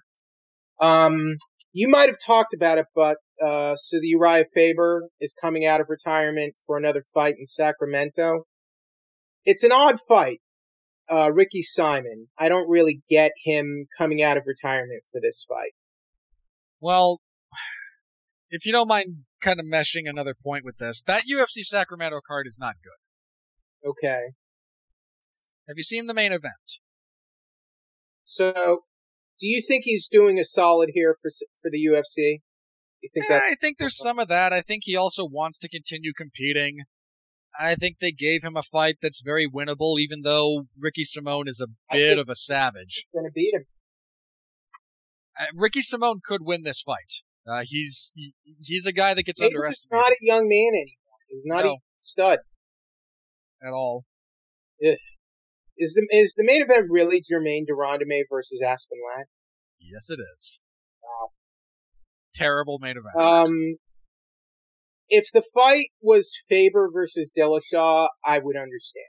But that's not the fight they're making. I don't know if Faber's coming out of retirement for a one-off just to fight in Sacramento. Even if it was Dominic Cruz, it wouldn't make sense to me. If it was Dillashaw, I would be like, okay, go ahead. Get your skull caved in. For the record, I think TJ would kill him. I mean, I don't think that's a competitive fight. Ricky Simón might kill him, Robert. I mean, come on here. True. I'm actually leaning towards Simón in that fight. He really, honestly, his win over Yaya was really impressive. Yeah. But yeah, that card is that what card's about rough. Darren Elkins versus Faber? Elkin trains out at Team Alpha Male. Oh, he's at Team Alpha Instant. And Elkins is at featherweight. This is a bantamweight. I don't think it makes sense, other than he's doing it wasn't like he was punched out of the sport, with Faber. But my issue is that Faber ended his career on all things considered a fairly positive note, I mean, he beat Brad Pickett in a very Uriah Faber performance. They were in Sacramento for that, right? Let me see. Where was that fight? Yeah, it was in Sacramento. He got to go out with a win in his hometown. Yeah, that's as good as for Faber. That's as good an ending as you'll ever get for your career. Yeah, again, unless he just really still doesn't know what to do with himself without fighting. I find that hard to believe, though. I do too. He's got plenty of other business interests. Like he's not a guy that has ever been, and I'm not a fan, mind you. And he seems like he's done well. Yeah. Oh, he has a lot of stuff that he does outside of fighting. He had real estate developments. He had other businesses that he was involved in. He did a lot of stuff. There's plenty to keep him occupied. Unless he just really has a competitive fire within him that's he doesn't feel as satisfied yet. In which case, fine. Come back and, fight a savage like Ricky Simón that no one knows about and potentially get your head taken off. But yeah, that card is not a really good card right now. And things might change. They might be able to add some value to it, but Faber versus Ricky Simón doesn't really make it a better card. I mean, Faber's the name that they're trying to use to get some tickets sold. I'm very concerned. I just don't understand it. it doesn't make sense. Other than they really need a name to fill up the Sacramento. I mean, they couldn't come up with a better main event than Ladd and Duran to me. I mean, if that's your main event, you might as well just put Faber or Simone as the main event. If that's what we're doing now. I don't disagree. I mean, and look, let me be clear. I have no issue with Aspen Ladd. 5 rounds. Make it 3 rounds. You know? They've had situations where they've ended up with 3-round main events recently, haven't they? A couple times. Really rare, but yeah. Like Adesanya versus Silva. That was the first one in many years. I just wanted to say I don't have an issue with Ladd versus Duran to me as a fight. It's a good fight. Aspen Ladd's a very, very talented fighter. She's one of the only real up and coming prospects in that division, along with like Ketlin Vieja. I don't think it's a good main event. No, not at all. And those are distinct, and those are different. I think those are different discussions. So it's a perfectly acceptable fight, but as a main event, yeah, not so much. Yeah, so that's about it there. Anything else for major news? Let me see. Let me refresh Twitter. See if anything random happened over the last. I thought what John Jones said to Gustafsson, I mean, good for him for saying that, at least in being, showing respect to the guy. Well, Cormier said something really nice about him, too. Yeah, again, the other 2 best guys in the division have a deep respect for him as a competitor. That ought to tell you what you know about. I mean, look, Gustafsson really needed that challenge, I think, because a lot of people, I think, were starting to get bored with him being such a dominant fighter for some reason. And that happens sometimes. Anytime you are that good, yeah, you need something to kind of shake things up and get people to really pay attention. And that fight, it gave Jones a good fight and a good rivalry, really. Even though the fight did kind of take a long time to finally materialize again, just because of the circumstances. But, good on them for saying that, at least, because Gustafsson was a great fighter for that division for quite a while. I mean, I suppose the UFC announced that they're going to debut in Denmark in September. They announced that on the last card. Interesting. Just check it off. I think they're just checking off another country from the list. I don't think they haven't been to Denmark before, but there's some decent Danish fighters they could bring. So, and I mean, the UFC European contingent is. It's not, again, this card on Saturday was on the lower end of that. They might surprise you and bring up something good.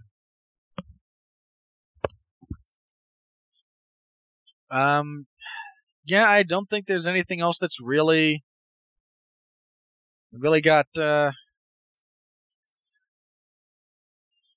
far as news goes, that has come out recently. So let's go ahead and do plugs then.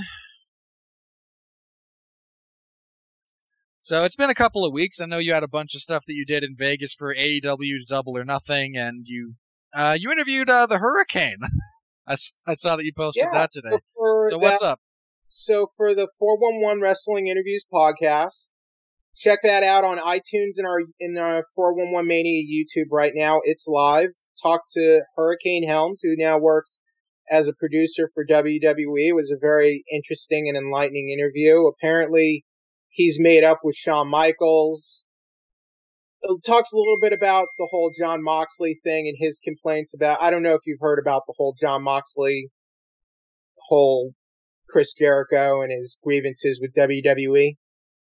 I am aware of I'm aware of that. So he gets a little bit into just kind of the creative process for WWE, what he does as a producer, and his thoughts on wrestlers doing.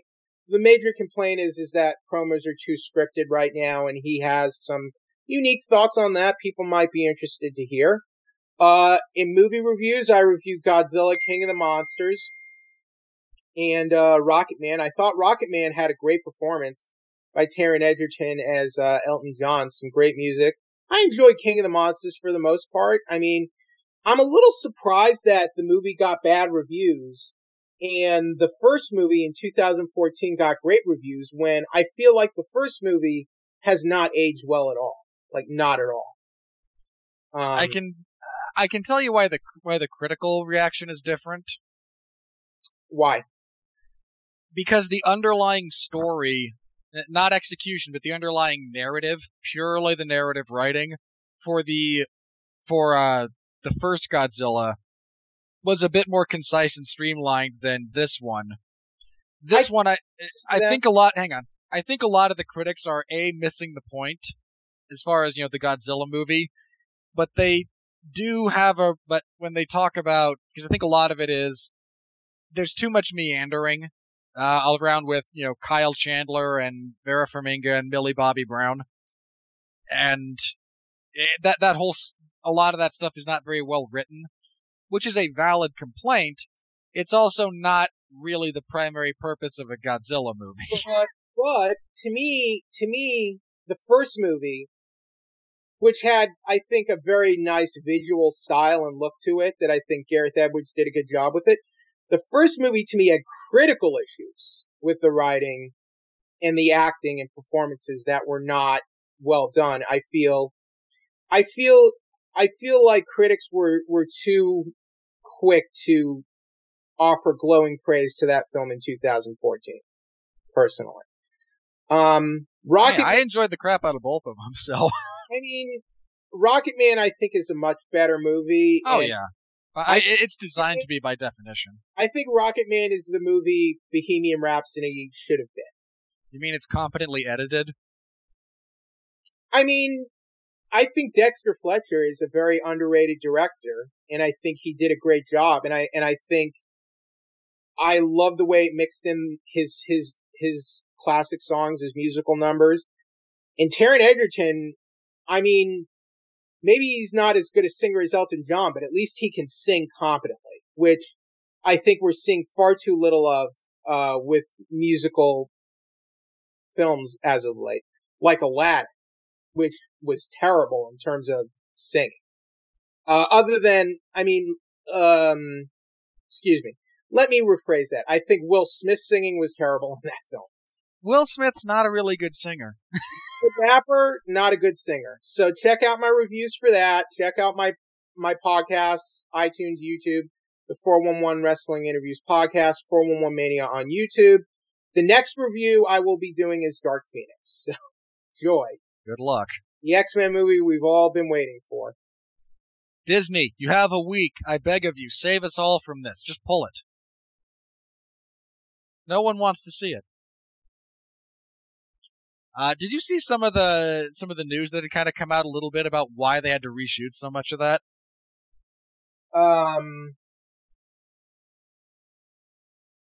I heard they said one sequence was too similar to another Marvel movie or something. Yeah, and I think it was the ending. And I'm like, how can you not know that? And I mean, well, a lot of these movies have similar finales, so who cares at this point? I think there's only so many glowing woman blows up a spaceship and then flies off into a galaxy far, far away we can take. Robert, this movie itself is already a remake of X-Men 3, is it not? So, I mean... It's adapting the same material. But I recall some of the trailers looked exactly the same. Had scenes that looked identical to X-Men 3. Again, they're both adapting the same comic arc, so there's only so much... With ideas that were not even present in the Phoenix storyline. Yeah, I don't know... This movie is directed by the same guy who wrote X-Men 3. That's what it was. I knew there was a relationship between those two, and yeah, it's... that's a recipe for disaster, and this might sound really stupid, but I don't think you can properly adapt the Phoenix or Dark Phoenix saga without the aliens. And apparently there are aliens in this movie. Well, I think they said an alien. Well, Which, I agree with your speculation that it's going to be the. I have a theory about that, which I could be wrong on, but I actually agree with you. I think you're right. Okay. Well, I don't want to stick. I mean, we know how badly theories end up going, so I don't want to, because I've heard several different things about this character, but it just seems the way she's been portrayed in the materials seems odd to me, and that's why I said what I did. I think you're onto something with that. I think the thing is the Phoenix storyline itself is a huge storyline. You need like 2 or 3 movies to do it accurately. Honestly. Well, you'd have to do the Phoenix Saga, break, then do the Dark Phoenix Saga. Again, for those unfamiliar with it, it's a very, very large. It covers a lot of material. This story. It goes across years, did it not? Like there were, and as you said, there were breaks in it, correct? Well, yeah, again, the Phoenix Saga was something different than the Dark Phoenix Saga. The Phoenix Saga was just the first appearance of the entity. It's when we first are introduced to the Shi'ar. I'm a massive nerd, I know. Right, but they have the whole fight with the Shi'ar and Lilandra's brother first. In the end, they fight with the Shi'ar Empire. They overthrow her brother. The Phoenix. That's when Jean Grey. Jean Grey in theory dies. We meet the Starjammers and everything. Yeah. Yeah. Cyclops' father, I think. Basically like X-Men 3, they're condensing Phoenix and Dark Phoenix, which are 2 separate stories. It's a terrible idea. Yeah, because Dark Phoenix is the follow-up to that from years later when they bring back Jean Grey, and now the Phoenix Force has been corrupted, and it's malevolent, and it's a whole thing. That's why people have a fondness for the animated series, because they took the time to adapt. They did a miniseries for the Phoenix Saga, and then they did a Dark Phoenix Saga. Yeah, and they had a bunch of time between the two. Like I can't remember how long it was exactly, but because they did it. They treated it as Jean was dead or gone for a while. Yeah, before Dark. Anyway, but I'm not really looking forward to it. But we'll see what happens. First time in a long time I've actively not looked forward to a movie featuring Michael Fassbender and James McAvoy. I'm honestly surprised they're still releasing it, and it seems like they're still going to release New Mutants after they do the reshoots. Well, I think they said they were going to do New Mutants as like a Disney Plus thing. Possibly. So, I mean, if you want to release it directly onto your streaming platform, I don't see the harm, but I don't know. I think Kevin Feige is still being cagey about their plans for the characters they got back, but we'll see. Well, he should be, because there's a lot of different directions they could go with it. And there's no reason to give that away before you have stuff laid out. Well, I'm curious to see what I'm just saying Avengers, what would be Avengers, not 4. Sorry, not 5. Avengers 6 is probably going to be Avengers versus the X-Men. Because there was that big crossover event they can adapt. Honestly, to me, Avengers versus X-Men would be a failure. I'm not saying I want to see it. I'm saying I think that's where they're headed. I never want to see that. Because, to me, you're just doing it for the title and not for the story. Well, I mean, that would mean they were adapting the source material correctly, because boy, was that just all that was. I mean, I thought Civil War, the actual story is horrendous. And case in point, they had to totally rewrite it for their franchise. But I honestly, if it was me, I wouldn't have even done Civil War. But I felt like it was inevitable because Civil War is such a it has such mainstream appeal that it's too big of a touchstone, to not do something with. Same with Ultron. You just have to do something with it, even if what comes out of it wasn't as good.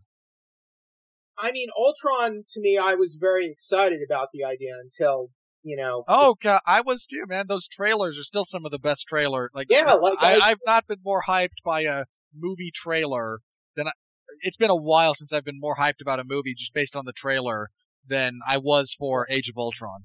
Anyway, But that's all. Exceptional.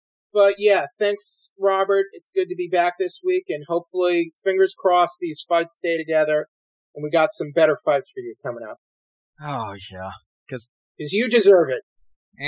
I deserve what I get. I do this to myself. All right. As for me, myself, Mark Radulich, and Alexis Haina got together on Damn You Hollywood last Tuesday and reviewed Aladdin, such as it was. We talked the good, the bad, why the critics suck, the usual stuff from Damn You Hollywood. This Tuesday, we'll be reviewing Godzilla, King of Monsters, where I don't know how exactly Mark and I are going to structure this one, because we have some interesting points of commonality on our take on this show, and that usually means something. That means something comes out of left field at the last second, and we spend an hour screaming at each other. So you can find me there for that. Again, Saturday for UFC 238 in the MMA Zone of 411 Mania. Give the 411 Mania podcasting network a like, a follow, YouTube, iTunes, Google Play, Spotify, wherever else we are. I'm not sure of everywhere that we are, but we're in a lot of places. So give us a follow, give us a review, hit the like button. I feel dirty saying it, I know, but please trust me, there's a reason everyone does this. There's only so many ways that metrics are tabulated. Giving us reviews, giving us, be that thumbs up, thumbs down, a star rating, etc. That does, A, gives us feedback as the people who do the show, and B, helps helps all the relevant websites know that people are actually engaging with the content. So please, if that's what you're doing, just something. Something's better than nothing in this instance. Next Sunday, we'll be back here to review UFC 238 and bask in the glorious afterglow of violence. Do I have a week off? There's no way I do. Holy crap, I do. I could have sworn I had 4 events in June. I have to confirm this now. Hang on just 1 second. There are, but it's... Oh, they could have done 5. They're only doing 4. Okay. Fair enough. So next week we'll just be reviewing UFC 238. Yeah, UFC 238. The following week, that will be the 16th, we'll be back to preview Fight Night 154. This is the UFC's debut in South Carolina. The main event is Hanato Moicano and the Korean Zombie Chan Sung Jung, which, if nothing else, will be fun as hell. The rest of the card is going to flesh out a little bit over the couple of weeks. Again, we know it's all been announced mostly, but I want to give that some time to kind of settle. We'll be back again in a couple of weeks for that. So next week, just a pretty straightforward review of the event. And yeah, I think that'll do it for me. I will see you all then. On behalf of Jeff, I'm Robert again, thanking you very much for listening. Reminding you to stay safe out there, and please continue to be well, be safe, and behave.